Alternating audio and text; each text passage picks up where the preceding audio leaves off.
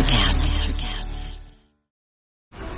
This episode is brought to you by FX's The Veil, starring Elizabeth Moss. FX's The Veil is an international spy thriller that follows two women as they play a deadly game of truth and lies on the road from Istanbul to Paris and London. One woman has a secret, and the other has a mission to reveal it before thousands of lives are lost. FX's The Veil, now streaming, only on Hulu. When you need mealtime inspiration, it's worth shopping Kroger, where you'll find over 30,000 mouth-watering choices that excite your inner foodie. And no matter what tasty choice you make, you'll enjoy our everyday low prices, plus extra ways to save, like digital coupons worth over $600 each week. You can also save up to $1 off per gallon at the pump with fuel points. More savings and more inspiring flavors make shopping Kroger worth it every time. Kroger, fresh for everyone. Fuel restrictions apply. Society 13 Podcast Network. Redefining podcasts. Society-13.com. I like to listen. You want to see something really scary? You bet. Music, horror, art, politics, and overall badass movies. Welcome to Kettle Whistle Radio. For real. On Society 13 Networks.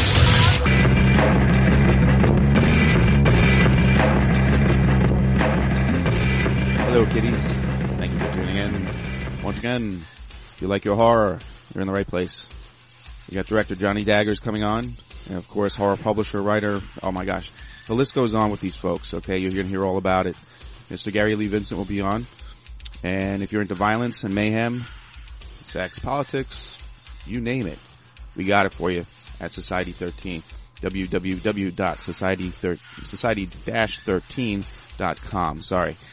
Please tune in, check out the network. There's something for everyone, especially if you're into prog rock. That's one of our bigger shows. Check out Prog Watch. All right, and back to the violence. Let's hear this right now, okay?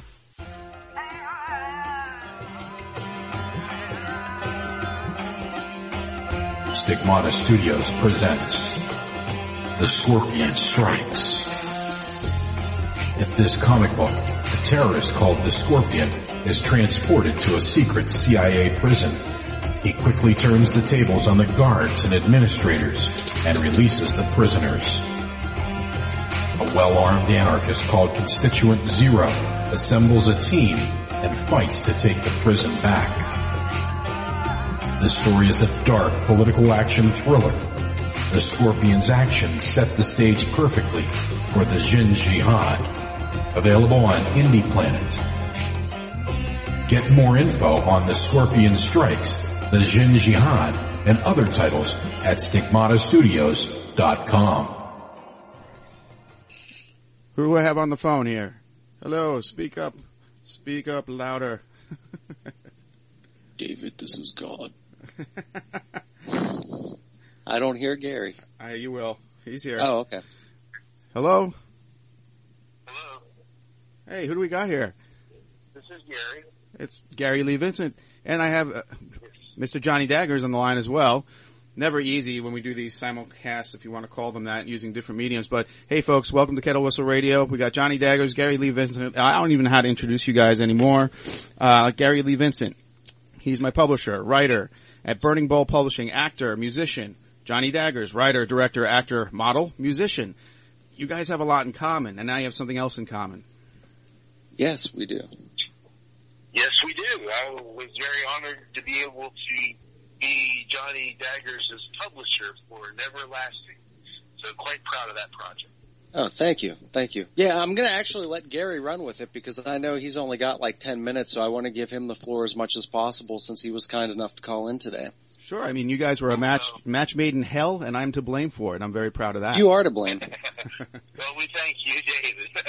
Well, just a real quick intro. I was approached by Dave about a year ago when we were working on a different project that Johnny Daggers might have something special in the works. And he was telling me about one of Johnny's stories, God Token. God Token, yeah. And then I telephoned Johnny, and we started talking. And another project that he had in the works is what we have out today, Neverlasting. And that sounded like a good first project for all of us to try. Mm-hmm. And it represents one of Burning Bulb Publishing's, I call them artistic expressions or art house style books that represents a merging of great literature as well as imagery. Much like you and I had, David, with Demon Eye and the comic book approach on that. Indeed. Well, by the way, I sold a lot of Demon Eye, Gary. Not to cut you off, but I sold a lot of Demon Eye at the Zombie Fest this weekend. Oh, awesome! Congratulations, my friend. And anyway, so when Johnny and I were talking about the project for Neverlasting, he had some great artwork that was being done by William Cope, and it sounded like that would be a good first approach to see how debuting Johnny Dagger's book. And Johnny's quite an accomplished filmmaker and model, of course, as you already mentioned in the introduction. Yep. So this is bringing his literary side out into the forefront. And I will say this: I was very impressed in a good way by the quality of writing that Johnny brought to the table with Neverlasting. See, it's not exactly what you would call a really long, lengthy, epic-style story, but rather more in the vein of Edgar Allan Poe. Yeah, exactly. Of course, a lot of the One magazine did mention him to be equated to a modern-day Edgar Allan Poe for his generation, of course. But it actually has some legitimacy there, because when you listen to Neverlasting, we also have an audiobook counterpart to this. Mm-hmm. But whether you read it or listen to it, it feels like you're back in Poe's world in the way that the rhythm of the language. So sometimes a story stands on different things. Sometimes a story stands on the merit of the narrative itself. And other times it's in the pentameter, the rhythm of the words, and the way that it sort of hypnotizes you right into, it sucks you into a really clever story. Almost like a ghost story set and told around a campfire. And that is the kind of story you have with Neverlasting. So be able to bring this special story out, and to this represents decent writing. It represents cool artwork, and it also represents Burning Bulb's attempt at an artistic book, not just a black and white book, but like a book has full color pages that look like they're antique in terms of the way that the ink is, and it has artistic expression on every page. So between the pages that have just text and the pages that have the illustrations, it's just a nice representation of quality writing and quality storytelling in both words and pictures. Well, yeah, as a matter of fact, like this is a whole new angle for Burning Bulb of lately, because you green-lighted that the coffee table book that I'm doing with that photographer, Dead Memories, which is coming out pretty good too. Do you see this as risky as my Demon Eye comic book, or do you feel it's like this audio and visual thing? Is this the new thing for Burning Bulb? Well, this is something that, as you know, David, Burning Bulb always tries to find new angles that can take the creative talent to the next level, whatever that may be. You know, that's why we've been dabbling into the movies as well. Oh, yeah. You have. Yes, absolutely. And so, for example, we rewind off of this for just a year and a half or so ago, when we were doing like the Westward Hose book, and then developed the Talisman comic and the Demon Eye comic. Mm-hmm. That was you see the evolutionary path of that. We had short stories now made into comics now whatever, and so now this is a similar type of trajectory where Neverlasting has a shorter style story, but that's also embedded into a graphical universe. So it's not exactly a comic. That's why I say it's more along the lines of an artistic book. So then you have that, and then Johnny also is recording an audiobook counterpart. Yes. And I wanted to mention, by the way, anybody who does, we really want to encourage folks to pick up the physical copy so they can kind of see how everything's laid out. And, of course, Johnny will sign this anytime you run into him as you buy a physical copy. But Amazon's having a promotion that if they buy the physical copy, they will get the Kindle edition for free. So if you, whatever email you buy it through on Amazon, that's cool. They will then allow you to download a full graphic version. This is also another thing for Burning Bulb, is that the Kindle edition also is fully graphic. It doesn't have the graphics removed. A lot of times Kindle has a very basic textual converter which will strip all that away, but this one has the graphics and everything. So we want people to have the book, but they'll also be able to get the Kindle edition, see the graphics, and save the book as a collector's item. Very clever, very clever. I like that idea a lot. Are you guys going to be together at any shows? I know you both have very separate and busy lives. We all do. But I don't know if you guys are going to get together with this thing. I would hope sometime. I think that will be an ultimate objective at some point. Obviously, we have been at shows before. Him and I met each other at Horror Realm in Pittsburgh a couple years ago. And so, I mean, and loosely, I've sort of followed his career since then, and, you know, just kind of, you just, from a distance, obviously, we don't live in the same town or whatever, but it seems just to make sense that we will ultimately be doing shows together. It's just a matter of we have our mutual projects going on, and now we have a commonality with Neverlasting and whatever might come up next. And so I have very little doubt that we'll be at similar shows here in the future. Yeah, absolutely. I agree. Yeah, and Johnny, I mean, was it a hard pitch for Gary, or did you just like eat it up right away? Well, you know, I pitched Gary the idea, and he was very intrigued by it, and you never know what you're going to get until you actually see it. So, you know, I think that Gary, just having met me in the past, being semi-familiar with my films, I think in the back of his head he knew that he was going to be getting a good story, but I don't think that he really had any ideas or expectations as to what. And as we had mentioned, I was originally going to release God Token, which is a massive novel. It's great. But I didn't I read it. Pardon me? I read it. It's great. Oh, it's still not even finished yet. I can't even remember. You have maybe only halfway through the book, if that, but thank you. 60 pages. But I didn't think that it was my first, I didn't think it would be a good first venture into the publishing world for me, because it's more on the sci-fi / horror than it is just straight horror. And that's always where my love will lies, with the mental thrillers and horrors and, you know, more of the archaic expressions. So I felt comfortable that Neverlasting would be the best first foray into, the world of. I would agree. I'm sure Gary would too.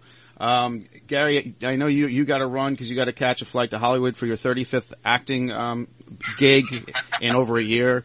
But you want to tell people where to find you. By the way, episode 148, if you go back, you find out a whole lot more about Gary. He's been on the show. He's no stranger. Episode 148 was all about you and all your projects going on, so they should go back to that.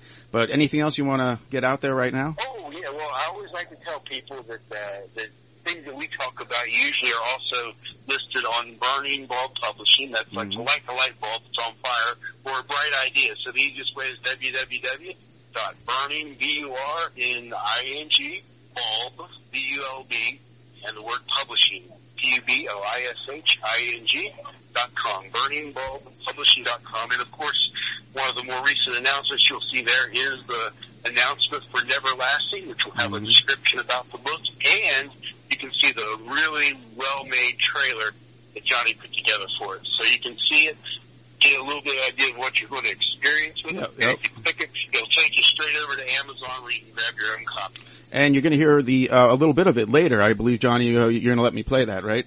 Most certainly. Cool. Yeah, later on in the show, folks, stick around. You'll get your little dose that definitely got me really interested in this book. The story, I should say, because there's so many different angles on this. All right, Gary. Anything else before we let you go here? I hate letting you go, but I know you're busy. Well, yeah, I just dropped in for a quick intro for Johnny, and I'll let you and Johnny take it for the rest of the broadcast. But I thank you for having me on. Okay, thank you, Gary. I appreciate it. Thanks again, Gary. Nice hearing from you. Later on, man. Okay, later. And we'll get back to all you folks here after a quick break. We're going to play actually a song that's I was going to play something else, but then this was so spot on. A song called Everlasting by Deep Space Pilots, and we'll get right back to you with Johnny Daggers.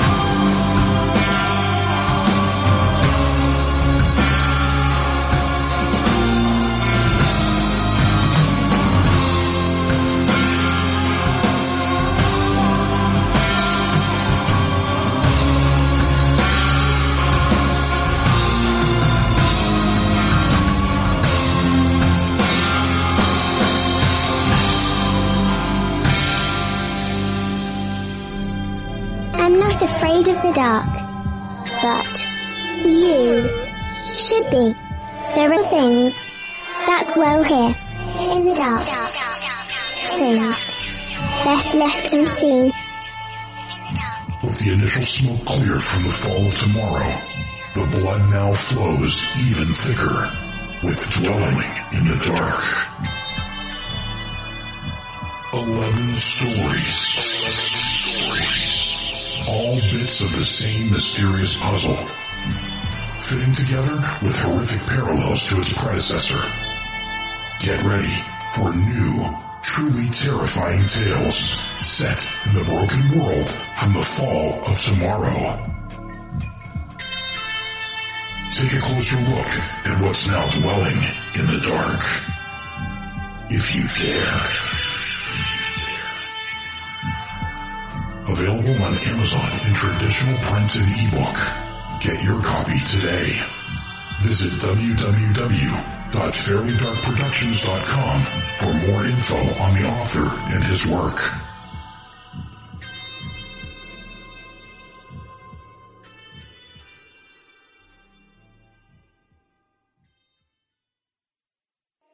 Still here?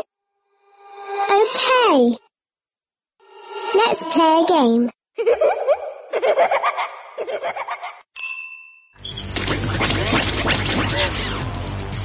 All right, Fiends, thank you so much for coming back and sticking with Kettle Whistle Radio. We got Johnny Daggers. Gary had to go, like I said. He's a crazy actor. He's got this red eye to Hollywood. And enough about Gary. He just had his own show, episode 148. Go listen to it. It's really good. He's a great guy.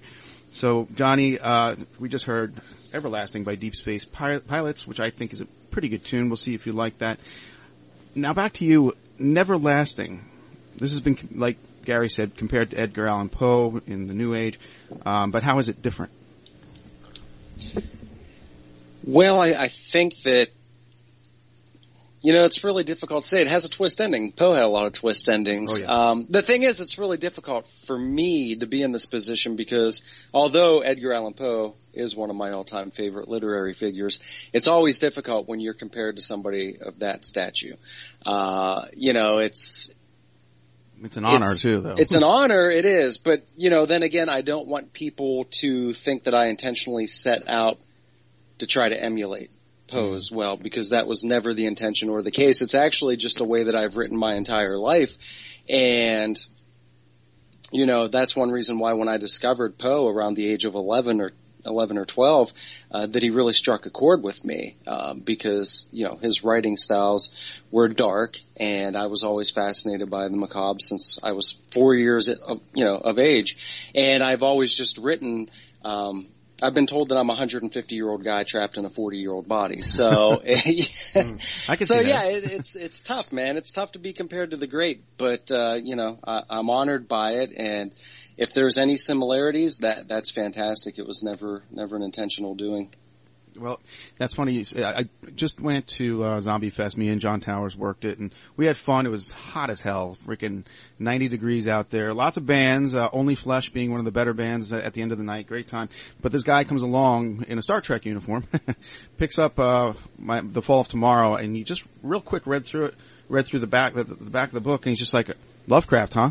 I'm like, yeah, actually, it is inspired by Lovecraft, and you don't know what to say in that. I mean, of course we're inspired by the things around us our whole lives. And he did buy the book, and I was just like, yeah, my monsters are my own, but yeah, the idea is Lovecraft. I mean, he just created these things that nobody could imagine, you know, nobody could. It's from your own imagination. Like, how much Poe did you read? You read everything, and you just like digested it, and then you're like, of course it's going to inspire you. I mean, if you sound like somebody, I mean, even George Lucas, who I know you're not a big fan of, he was inspired by some Japanese, what's his name? I forget his name. But, The Fortress, whatever movie. It just happens, you know, when you're around these things. And like, if you want to give us like a little bit of Neverlasting, like a synopsis, because I did hear some of it, and I definitely heard Poe. Well, I mean, it's definitely, you know, tales of lost love and despair. Actually, the funny thing is, you may not even be familiar with this, although you are. Neverlasting is actually an adaptation from an animated film that I was working on Sure. years back with Doug Okay. Bradley. Okay. It was called Moan Arm Car at that time. Right. And it was a very dark animated film. People automatically, again, wanting to draw comparisons, would probably say, oh, like a Tim Burton film. No, not like a Tim Burton film. It would be in the fact that it's animated and it's dark, but this goes way darker than, you know, anything that Burton has ever done. But we ran into some issues, you know, funding issues. We got halfway through production. We had Doug Bradley signed on to do the narration. His girlfriend, Steph Shulo, was helping with some of the set design, and the film came to a halt. And it just sat for years. And I was actually talking to a good friend of mine, Jason Kolar, who's a tattoo artist and all-around artist. And he said, you know, Johnny, it's a shame. You had such a great script there, and everything was going so good to see it come to an end. You should really do something with that and maybe turn it into a story. So I thought, you know what, you're right. So he kind of reignited that spark for me about the story. But what I did was I completely, and I know you had never seen the script for Moan Arm Car. No, I had a little bit of an idea, yeah. I took the script and I completely revamped it and made it even darker. And then it was more in a dialogue form before because it was for a film. And I just took that basic idea of the story and turned it into, as you've heard with Neverlasting, it's one long rhyming story, you know, of poetry, is what it turned into be. So I'm surprised and happy at the same time that all that work didn't go to waste. I mean, there was so much work that went into that. You know, I got the other end of it from Brian Coddington recently because he did some shooting for me. And just, it's so great when a story like that just doesn't dissipate into the universe and we never see it again. Because how many times does that happen? I mean, it probably happens to everybody 10. On the indie scale, it happens all the time. Yeah. The good thing about Neverlasting is that, and or Moan Arm Car, but I prefer to call it Neverlasting now since that's what the book is. As you should. It will be a film again, and it will be an animated film, but we were trying to do stop animation before, which was very time consuming. I loved building the sets, and that was one of the problems is I was living in a giant loft at the time where I had room to build sets, but then the sets took over the loft. We didn't have the money to rent out a warehouse and ship the equipment or to ship the sets off, so everything kind of came to a grinding halt. Now the film is going to be redone. I've actually been speaking with an illustrator / animator, and we're going to make the film computer animated. Wow. It's just going to eliminate the hassle of not having space for our set designs, and it's just going to make it much more fluid and easier for us to accomplish. So, he goes under the moniker Wicked Scott. So he's actually moving out to the East Coast here shortly, for us to begin the film work of Neverlasting. So, and I still want to go back and have Doug do the narration for it. So I'll have to look up Wicked Scott. I was going to ask you how many people are involved in this project. I mean, Gary's not doing anything, as far as the, I don't know, the heavy lifting. He's just standing behind you for this, or? For the film adaptation? Yeah. Yeah, more or less. I mean, we talked about it and we really liked the concept of having something that we could really market on so many different angles. You know, you have the book, then you have the audio book, and then, you know, you have the film version, and you have this nice little package of everything that goes together. And, you know, like most great films, they're adapted from stories, so Neverlasting just seemed to be the perfect story. And it's such a fickle crowd out there. You have to have different mediums for these people to absorb. Some people just want to listen to it in their car. Others want the physical form, the older folks. And kids don't know what the heck is going on anymore unless they can see it on YouTube. You know, Gary brought up a really good point about buying the physical copy. I mean, honestly, that's really what we're trying to push with the release. And it will be available. He had to go so quickly. I didn't ask him when, but it'll be available in Barnes & Nobles either at the end of the month or beginning of October. But we're really trying to push the physical copy because this is something that you need the tangible physical copy of because of the artwork, because of the type of story it is. It was written as a very macabre, almost children story. And that was actually inspired by my grandmother who has since passed. But, you know, her final days, she was always begging me and pleading with me, Johnny, you really need to do a children's book because I'm also an illustrator, but I never have the time to illustrate anything. And she's like, you know, I'd love to see you write and illustrate a children's book. And I told her, you know, Nanny, that's not my style. You'll never see a kid's book from me. But when it came time to start working on Neverlasting, it kind of evolved into that. It's much more of a darker macabre. I wouldn't say it's you sit down with your 5 or 6 year old and read this to them. It's more for preteens and adults than actual children. But it's written in that style. And I didn't have, again, I was finishing up Blood on the Reel and going to work on my new film Noctambulist, and I didn't have time to illustrate it. So I reached out to a friend of mine, William Cope, and said, I got this, what I think is an amazing story, and you're a phenomenal artist. I think that if we collaborated on this and you applied some of your artwork to the story, it would fit really well. So he was gracious enough to agree, and now we're here. That's fantastic. The influence of the grandparents, that got me started too. It's kept me going, rest in peace. But yeah, my grandmother had me going with the horror movies. She's the one that let me stay up and watch Night of the Living Dead for the first time. Nice. And Creature from the Black Lagoon. My parents weren't going to let me stay up and watch that. And even Day of the Triffids, if you will. Oh, yeah. I love that movie. But not too many people do. It doesn't stand the test of time, but I think it does. I like it. I love the idea, just the idea alone. And my grandfather had bought me all these books on writing, and this is after he passed away. I was still getting these books in the mail. And yeah, you know what? You have a new drive when these people stand behind you that, you loved and admired, and they thought you had something, and right. Obviously you do, because you're still going. I didn't even there's this jump between God Token and Neverlasting since the last time we talked. I thought when I saw Neverlasting on Facebook, I was like, wait a second, wait.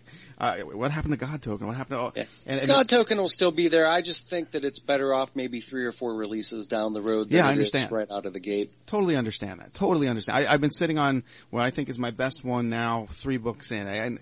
I was telling Gary, and you heard too for the first time, I haven't talked about it too much, is Dead Memories, which I have a photographer taking pictures of antiques and items that just look creepy and tweaking the pictures, and then I write the story about it. And it's going to be a coffee table book, that just jumped ahead of the big one I'm still sitting on. So, and you know how that is, as you just said. But now, what was the other movie you were talking about prior to that? Your next film that you're working on? Well, we're in the midst of finishing up a new film called Noctambulist, which is a 1920s black and white silent thriller. So, how cool! I've always been very inspired by early German expressionist films, and all the early turn of the century silence. So this is something that, up until now, Blood on the Reel, my horror documentary, which you have a small part in, yes, I did. Released on June 14th. And that's great. It was a documentary that needed to be told, and it got a lot of stories out there. Mm-hmm. And, it's funny. I really like what I get to do with my writing as opposed to my filmmaking. And the reason that I say this is because I never aspired. We've probably talked about this on your show multiple times because I've been on. This is probably like the 8th time now. I don't know. I'm not sure. When I got started into filmmaking, I never aspired to be a filmmaker. I made Sam Hain, and it won the Bastards of Horror, and then it was like all of a sudden, hey, you're in the world of film now. And had I known that I was going to end up in the film world, I would have planned my steps a little bit better, because although Sam Hain was a cute little short film, I suppose. Oh yeah, a great comic book. John Towers did that one. I love that comic too. Yeah, the comic. That was wonderful. But, again, it wasn't how I've always wanted to be in more of the German expressionist world as far as a filmmaker. And Sam Hain I don't really think is a perfect example of where I'm at now, nor was Caustic Zombies. And Blood on the Reel was a documentary, which is wonderful, and I love it. It's great. But doing Noctambulist, doing this 1920s style, full-length, feature, black and white silent thriller, this is really the film that I've always aspired to make. And if I do continue 10 years from now to make films, that's more in the realm in which I'm going to do. They're going to be more noir-style horror films and more silent and early turn of the century style horror films. So, but with the literary world, because I mapped that out so well is because I've been writing my entire life that when opportunity knocked to sign with Burning Ball Publishing, I wanted to make sure that my first release was something really sound and solid that would show the direction of my work in the future. So I'm on the right path. in the literary world, and now I'm just now there 6 years later in the film world. So, yeah, absolutely. I look so forward to seeing that. And Blood on the Reel, folks, you got to see this thing. And I'm not saying because I have a bit, role in it. I'm in it for a couple of seconds there, whatever. You got to watch it for what it is and what it's about. Just go to, how do they find Blood on the Reel right now? It's available at every single major movie retailer. You can pick it up at Best Buy, Barnes & Noble, FYE, Target, Walmart, Amazon, you name it. So any of the major movie retailers. Yeah, especially independent filmmakers, you definitely, it's targeted towards you. We're going to take a quick break here, but I think what we're actually going to do is play a little audio from Neverlasting. This was actually narrated by myself. So. Yeah, absolutely. Should we tell folks what they're going to hear or just let it roll?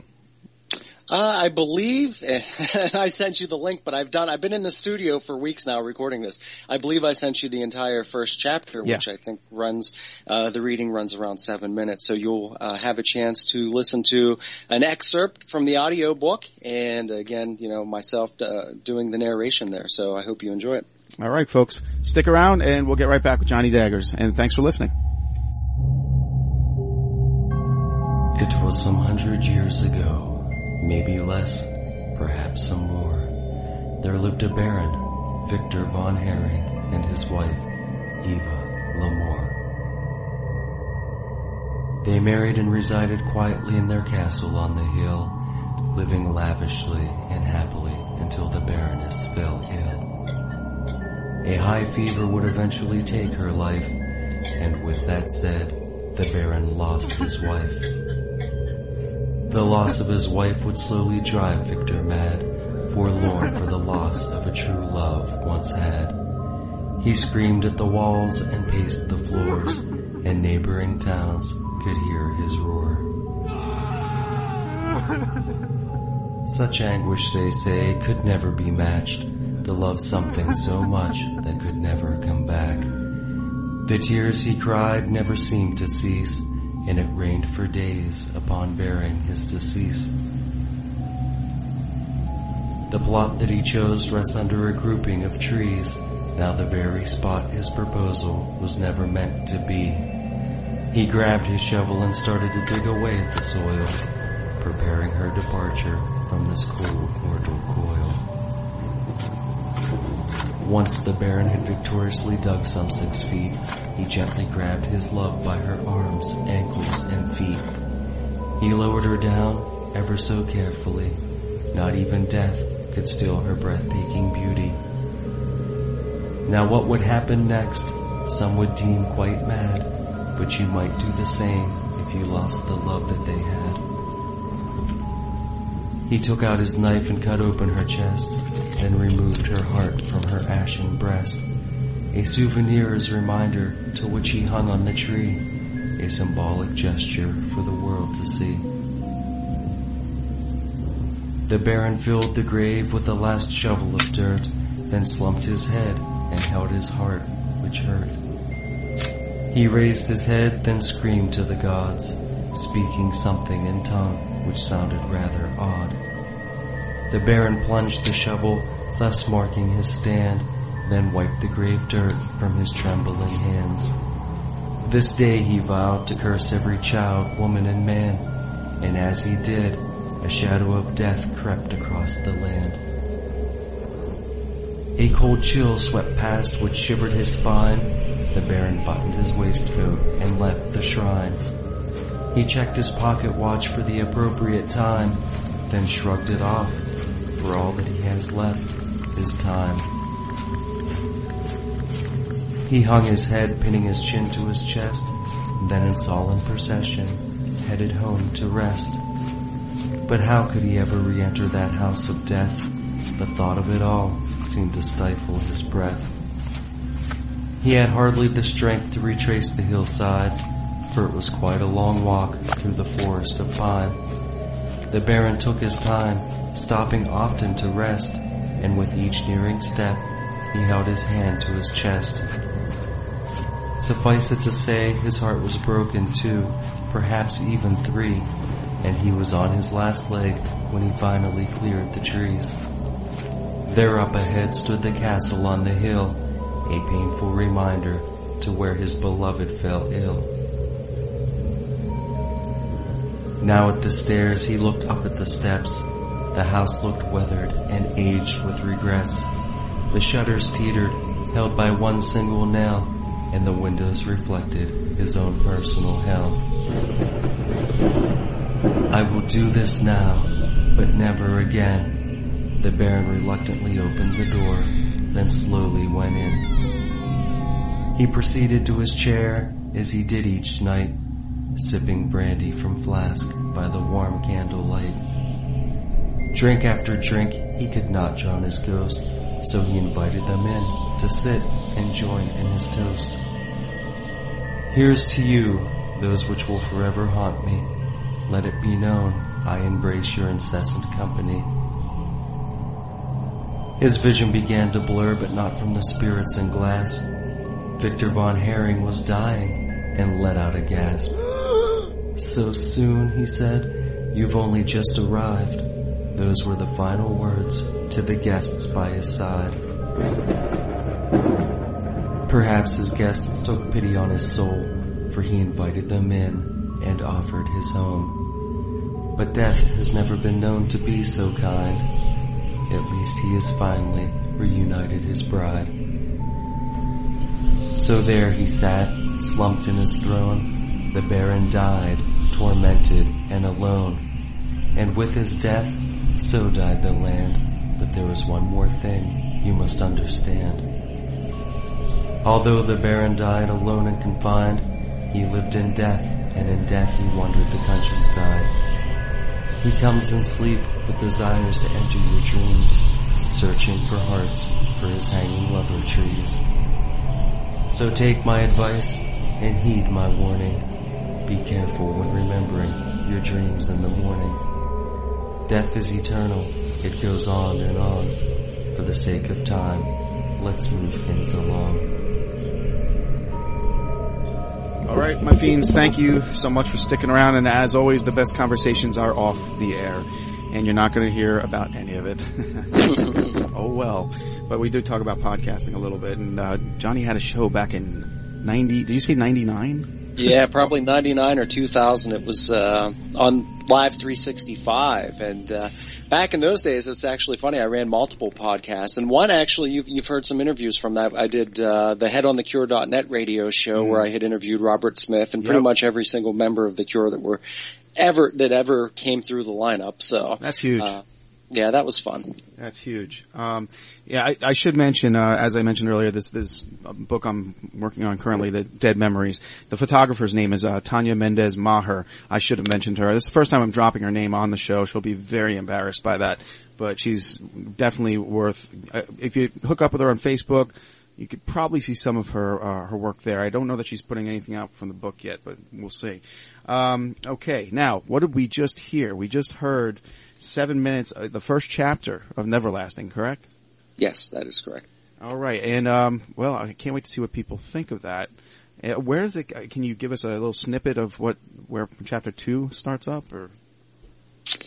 I don't want to give it away. I really want it to be mysterious for people. However, I will say this. Right now, I am currently, for the next week, and it's only going to be for the next week only, if people email me at my email address, management@johnnydaggers.com, I will email you an MP3 of a unreleased chapter. So right now all we have is the promo, and I've released chapter 1 to kind of entice people, but also to help lure them in just for this next week. I am going to be mailing MP3s of chapter 7. So way off in the middle of the book, which people would really be like, what the hell happened the first 6 chapters prior to this? But it's really intriguing, so I like the mystery behind it. But yes, email me and I will send you a free MP3.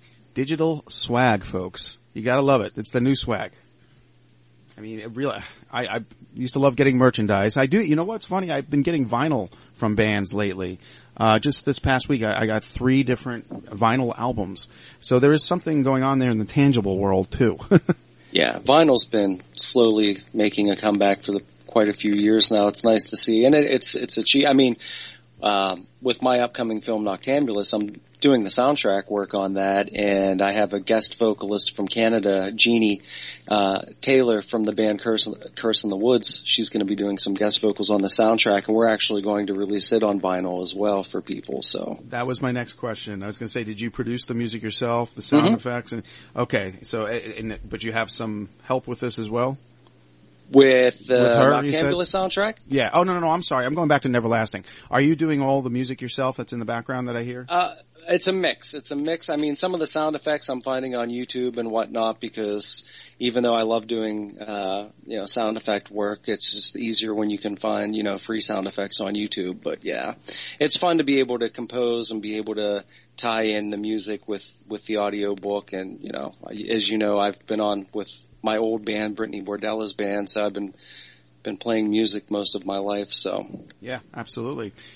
When I visited you, I went out to Maryland there and had the best crab cakes I've ever had in my life at Chesapeake Bay. You provided me with some of your poetry and lyrics that I've been working on, or I guess you've had your entire life. But was that the spawning ground for everything that you've done? I mean, now it sounds, like your old project became your new project, but was it poetry and just writing lyrics for your music that you were like, hey, you know what, I'm going to start writing stories? Well, I've been writing stories long before lyrics and or bands. I've honestly been writing since I can remember, since I was old enough. It's just, I've always been fascinated. And that's the thing too with films, is that all the films that I've done, I've written the scripts for myself, and I believe that, the foundation for anything starts with a very good story. And, it's one of those things nowadays where even though I have a distribution deal for my films, it's still independent, which means I'm still self-funding everything, which can be very difficult. And because we don't have major Hollywood studio backing, and it's a lot easier for me just to sit down with a pen and paper and write and not worry about coming up with a budget for a film or where I'm going to find shooting locations or who I'm going to cast in the film. So I'm not giving up the world of film quite yet.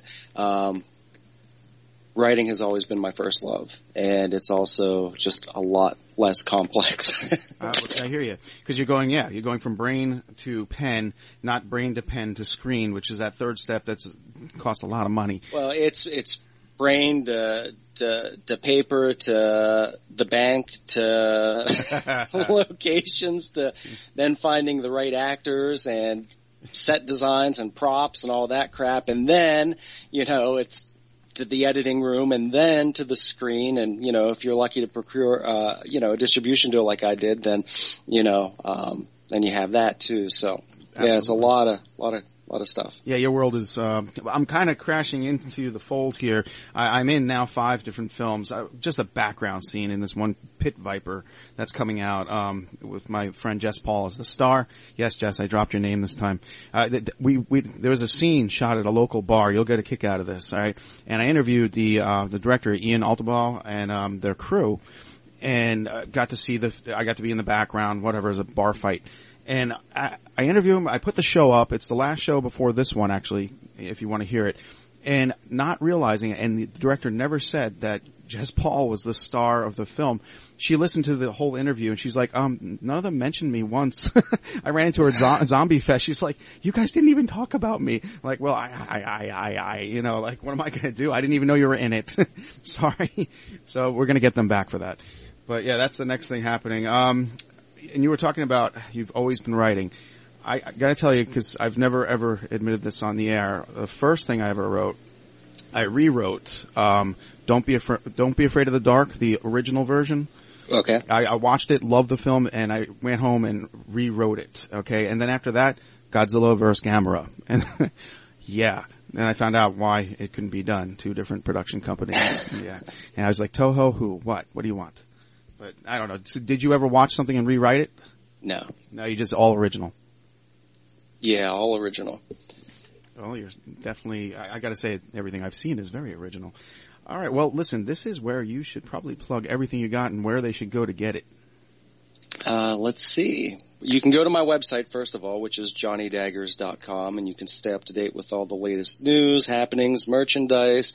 Let's see. Terry Campbell Long of a company called Long Gone Dolls made some wonderful limited edition Johnny Daggers dolls, which are dead ringers to me, which is creepy but cool. Mm-hmm. You can buy those on my website. We got t-shirts. There's links to buy Blood on the Reel, which you can find at any major movie retailer, including Amazon. Neverlasting, which is currently available on Amazon. Paperback and Kindle will also be available in Barnes & Noble.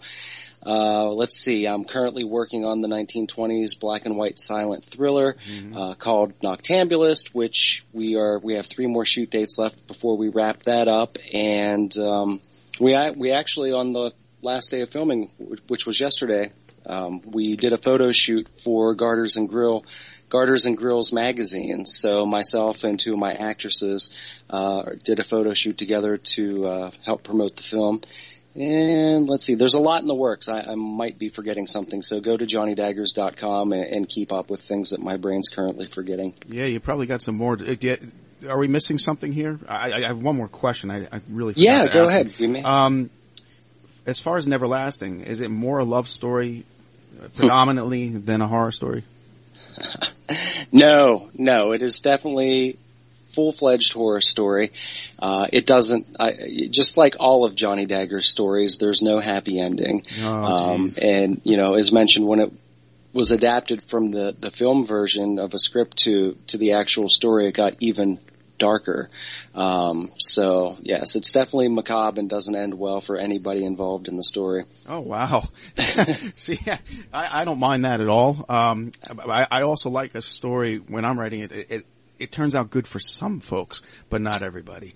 Well, it may turn out good for one person in the story. Okay. Somebody that you won't expect it. In my opinion, it's a very Tales from the Crypt like surprise ending. So, I'm not sure it's the person that we're really rooting for it to end well. But, other than that, it's just complete dismal. I mean, I've always thought that the best stories throughout time have always been tales of love, loss, and despair, because we all go through it, in one way or another, whether you or your significant other part ways or whether you stay together, eventually one of you will die and it's going to end. So, there's always loss, love, and despair. That's something I have actually thought about. It's a terrifying ordeal. I mean, that your brain plays with, and it's a reality, and you have touched that subject. Well, let's turn the tables here. I forget, are you still using your Twitter? I am. It's under Johnny Daggers 2 because I forgot my login for my old Twitter account and I couldn't get back into it, so I had to create a new one last October. So if you follow me on Twitter, at Johnny Daggers 2. Okay, and I'm always at Fairly Dark, folks, and thanks for the follows. I really appreciate it. I know I pissed a lot of you off with my Suicidal Tendencies lyrics, but they were lyrics from them, not me. Suicidal's great. Thank you. I missed the upheaval over your posting. It was a DRI one that got to them, though. Syringes in the Sandbox. I think they thought I just said it, but it's a DRI song, folks. I was quoting it, okay? I was in a bad mood. Go with me. And I just stay away from politics because it bores me. And also, all the shows that we have, folks, because I get a lot of flack for this, even though I plug it every time, go to www.society-13.com. There are so many shows on there, and Johnny, you'll love the Queens of NC-17. These three, hopefully maybe I'll be on that show. Oh, these 3 crazy chicks. Oh, they're so great. And for anything, if you want to come my way at all, it's www.fairlydarkproductions.com. All the Kettle Whistle shows are there, all right? Oh, there's one more special person I do want to plug. Go for it, man. Yeah, this is the time. I actually just did some modeling for a custom eyewear company out of New York City. It's called Lindsay Lowe Eyewear, and she is making custom horror glasses for people. You can get them with prescription lenses or without prescription lenses, but she has these awesome spirit board, Ouija board glasses that she sent me that I modeled for her and then did a little video of me unboxing it for the first time. But it's really cool. She makes some really awesome eyewear, and it's just straight for the horror fans, so check her out. Well, you definitely got the right crowd here for that. Fantastic. And once again, Johnny, thank you so much for coming on. Hey, thank you for having me. It's always a pleasure. I'm sure it's not going to be the last time. We got a lot going on here. And as always, we're both now on www.burningbulbpublishing.com. And you heard Gary earlier. Great guy. And thanks, Gary. Yes, thank you very much. All right. Well, if you want to say goodnight to the folks, that's up to you. Yes. Good night, everyone. Hope to see you out in the horror convention, soon. Again, pick up a physical copy of Neverlasting. It's so much better than the Kindle. I myself personally hate Kindles and would like the physical copy. But again, this book really was meant to be held and, have that physical, like Gary said, it's got a real antique look to it. The pages look like they're ancient and the story is archaic and, you're going to love it. So. All right. Well, that's a wrap, folks. And I appreciate you guys listening. And we're, of course, as always, we're going out with our favorite house band, Yard Panther. Thank you, Erica, Jess, and Dave down in Austin. I appreciate your time. All right, and good night.